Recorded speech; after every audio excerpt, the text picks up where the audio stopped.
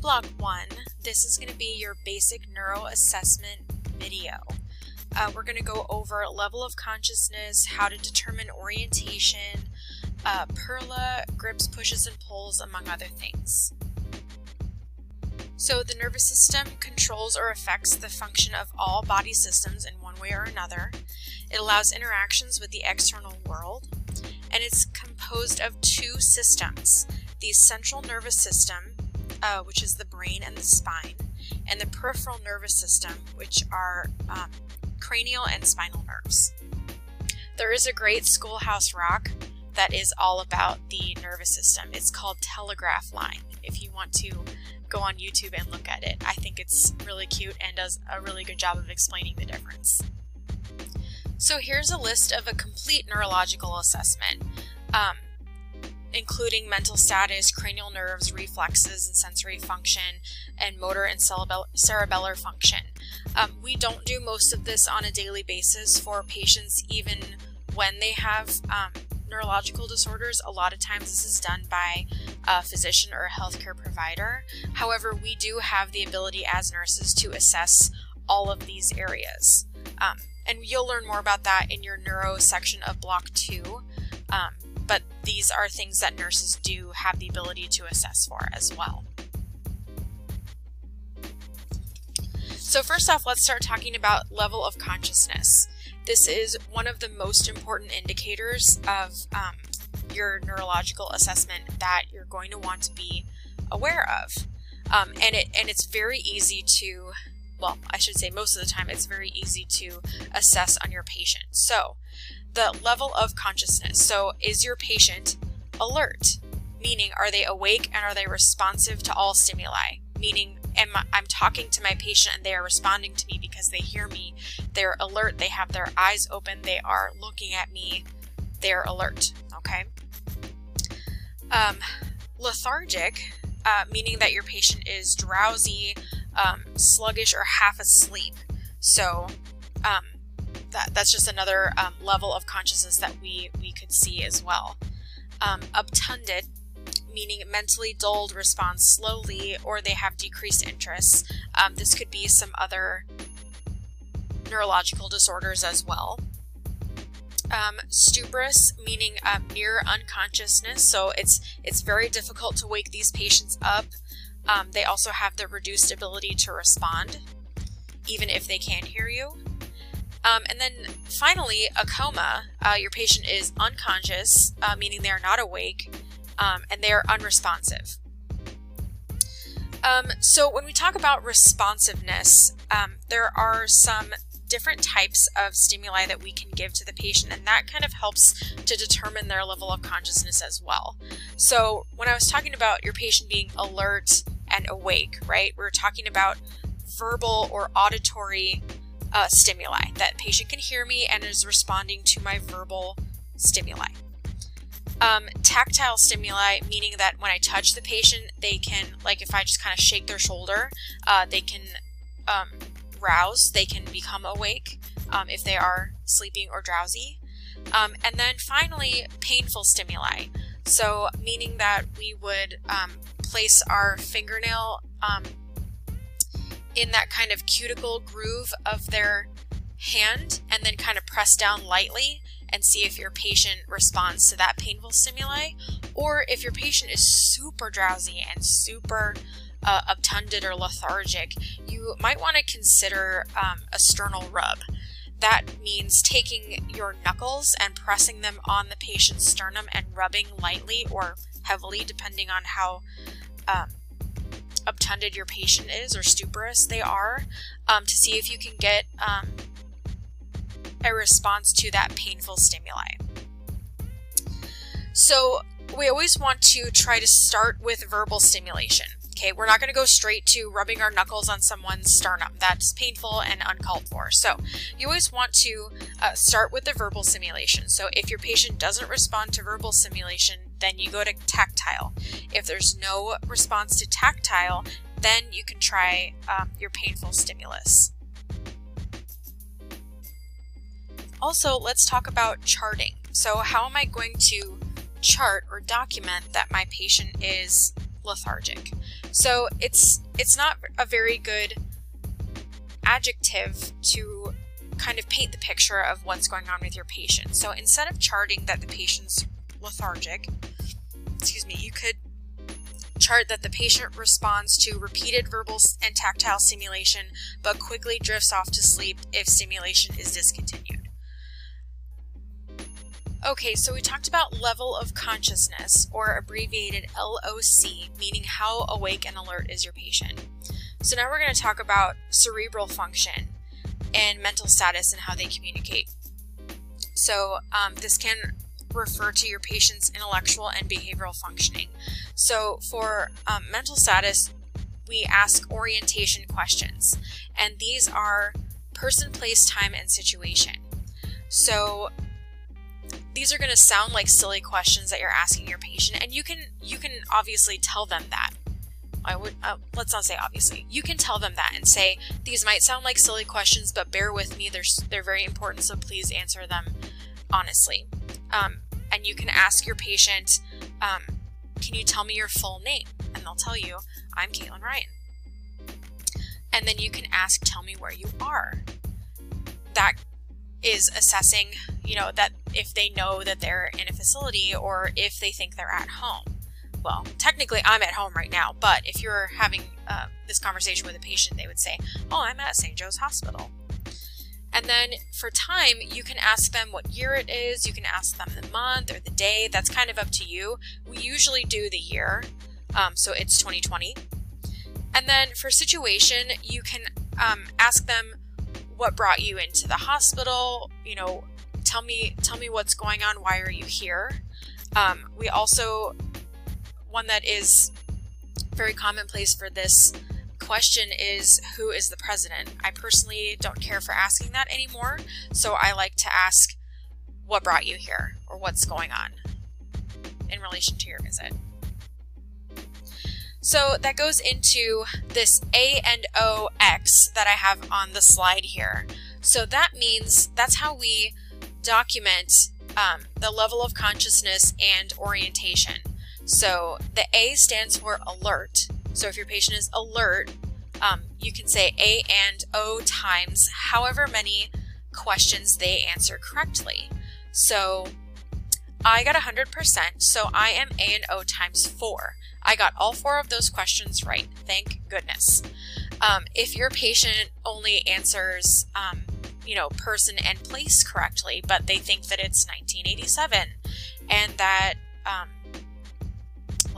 Obama is the president, then they would only be alert and oriented times 2.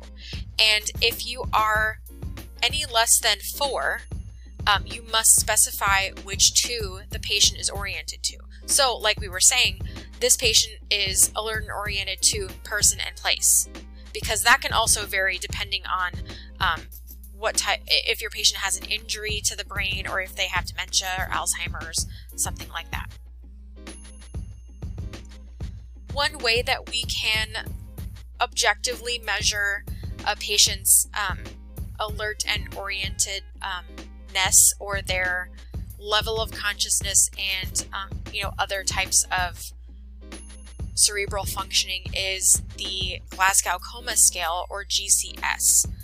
So this is a scale that I'll show you on the next slide that looks at the 3 parameters of consciousness with eye opening, verbal response, and motor response. The highest score you can get is 15, which is fully alert and oriented. And a score, well, this depends on the facility, but usually a score of 7 or less reflects coma status. So here is that scale. So you can see that eye-opening response is, there are 4 sections in that category. Same thing with verbal response, and motor response has 6. So it's interesting that we use this still, because your patient could be completely dead, as you can see, totally unresponsive, and still have a GCS score of 3. So more cerebral functioning tests that we can do to look at patients' mental status and cognitive function are assessing the patient's behavior. Are they behaving appropriately, or is their behavior bizarre and out of character? Mood and affect. Is the patient in a good mood? Are they in a bad mood? This is usually self-reported by the patient, since we don't know them from when they were not admitted to a facility. So that's something that is subjective that you can ask the patient. We can look at their affect. This is the emotional tone observed by the nurse.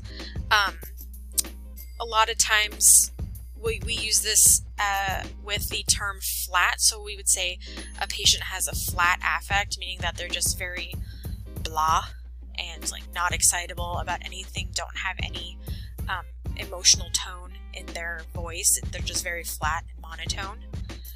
That could be, a lot of times we'll consider suicidal ideation with a flat affect, but a lot of times that is a result of a brain injury. So it just depends on the patient, but it is something that we should be looking at and monitoring for, because it can indicate other cognitive issues. Listening to their speech. Is the patient's speech clear? Is it jumbled? Is it incomprehensible? Are they just saying words that don't make any sense? Because that can tell us a lot about their cognitive status. Memory, not something we usually test for in the hospital, more done as an outpatient.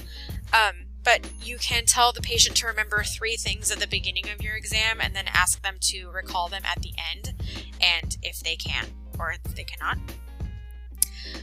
Thought processes and judgment and insight, though that's attention span, logic of speech, ability to focus, and appropriateness of responses. And then judgment and insight, looking at the ability for a patient to solve a problem and make decisions. And then knowledge about themselves, their limitations, and consequences of actions. These are more things that are done with a full cognitive evaluation that's usually done by speech therapy. But in just talking to your patient, a lot of times you can get a lot of this information just by, as you're going on with your assessment, as you're looking for pulses or inspecting their skin and they're talking to you, you can kind of gather this information along the way. Another thing we can do as part of a neurological assessment is assessment of sensory function. This has a lot to do with stroke patients. This is actually part of the NIHSS stroke scale to help determine how bad a patient's stroke is and where it's located in the brain. So how we can do this, and it just depends on the facility if this is something that needs to be included in your neurological exam. You can tell the patient to keep their eyes closed as you apply various stimuli. So what you can do is have the patient shut their eyes, and you can ask them to verbalize to you what part of the body that you are stimulating. So you could say, do with a light touch, like a cotton wisp, you could brush the patient's right forearm, and then they would have to say right forearm. And then you can ask them, is that dull or soft? Or, excuse me, is that sharp or soft? And then they hopefully will be able to tell you. Usually we do not do a temperature test. That's more of a healthcare provider, more in-depth test. We usually will use a cotton ball or a Q-tip applicator, or the not sharp, but like sharper side of your pen, just so that they can feel that difference between cotton and a sharper item. Make sure that you are varying your location and your approach, and then usually we test the upper extremities, lower and lower extremities. A lot of times it's right or left, or both.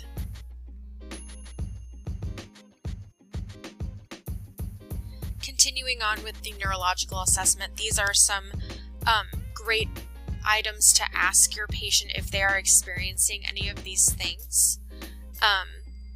Headache, if they've had a previous head injury, if they're experiencing dizziness or vertigo. Vertigo is the medical terminology for dizziness. if they've experienced it in the past or if they're experiencing it currently. Does the patient have a history of seizures? Do they have tremors, which can be baseline depending on what history they have, such as Parkinson's? If the patient has been becoming more uncoordinated, do they feel as if they're having any numbness or tingling or any weakness in their extremities? Have they been noticing any difficulty swallowing? That's a huge red flag that we need to address pretty quickly if they've been having difficulty swallowing, because that might be an issue with protecting their airway. Difficulty speaking, or any other significant neurological history like brain tumor, brain surgery, or stroke, or Bell's palsy, or anything related to neurological disease.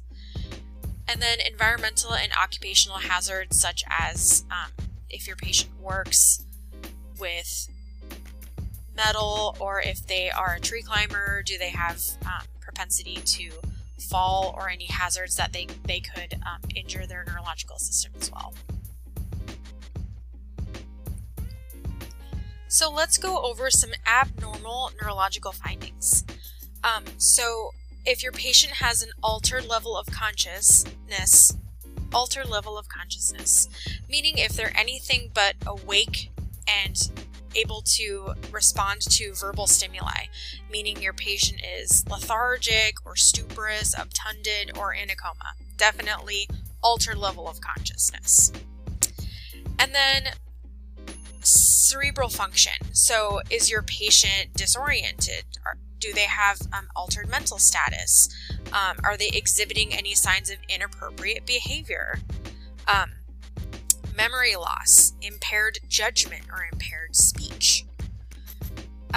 We didn't go into cranial nerves a ton, but there are some quick things that you'll get more of that into block 2, but there are some quick things that we can assess to see if there are any cranial nerve damages happening, such as loss of sense of smell, unequal pupils, asymmetrical facial movement, hearing loss, or difficulty swallowing. Any of those things can indicate an issue with cranial nerves and a disease process happening inside the head.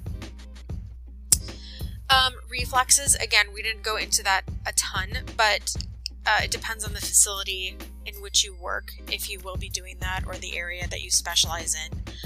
So you can have absent or diminished reflexes, or on the other side, you can have hyperactive reflexes. Or diminished going back into sensory function, you can have diminished sensation, areas of absent perception, or peripheral neuropathy. That happens a lot with your diabetic population, meaning that they have continuous numbness or tingling in their extremities. So that could be their new normal, but that does indicate a disease process happening. And then let's talk about gait and grips, pushes, and pulls. So gait, meaning how your patient walks, can be indicative of some types of neurological disease. So as part of your assessment, if it's safe and if they can, you want to make sure that you are observing your patient walk and looking at their gait. Is it steady? Is it equal? Are they limping? Things like that. And then grips, pushes, and pulls. That's something that you're going to be doing in your head-to-toe assessment, and that actually looks at your peripheral nerves and strength. And what you want to be looking for is, are they strong or weak, and are they equal on both sides, or is one side stronger than the other side? You also want to be looking at muscle tone. So flaccidity, or decreased muscle tone, or hypotonia, is where the muscle feels limp, soft, and flabby. The muscle is weak and is easily fatigued. Some patients will exhibit something called spasticity. that's increased muscle tone and increased resistance to passive lengthening, and that they may suddenly give way. You also might see rigidity. These things are more uncommon, but something to be aware of. Rigidity is the constant state of muscle resistance. So that muscle is basically always flexed. And it resists passive movement in any direction, and can also be called dystonia. So before we end this lecture, I do want to do a brief little diatribe on altered level of consciousness versus altered mental status. So ALOC versus AMS. I used to work registration before I was a nurse, and a lot of times this would be a chief complaint that patients would come to the ER with. And people tend to use them interchangeably, but they are very different. So ALOC, or altered level of consciousness, is your patient awake? Are they sleepy? Are they lethargic? Are they in a coma? So that is their level of consciousness. Are they conscious or unconscious? Okay. Then AMS, or altered mental status, meaning, is the patient aware of their surroundings? Do they know who they are? Do they know that they're in the hospital right now? Or do they think that they're an 85-year-old with a catheter in line for the teacups at Disneyland? So there's a huge difference between ALOC and AMS. So just a pet peeve of mine that I want to pass on to the future of nursing is please don't confuse those two. Alright, so make sure to go through the corresponding reading to solidify your understanding of the content that I have reviewed in this video. And then if you have questions, make sure to bring them up at the online review session and/or utilize your discussion board function within Canvas. Thank you!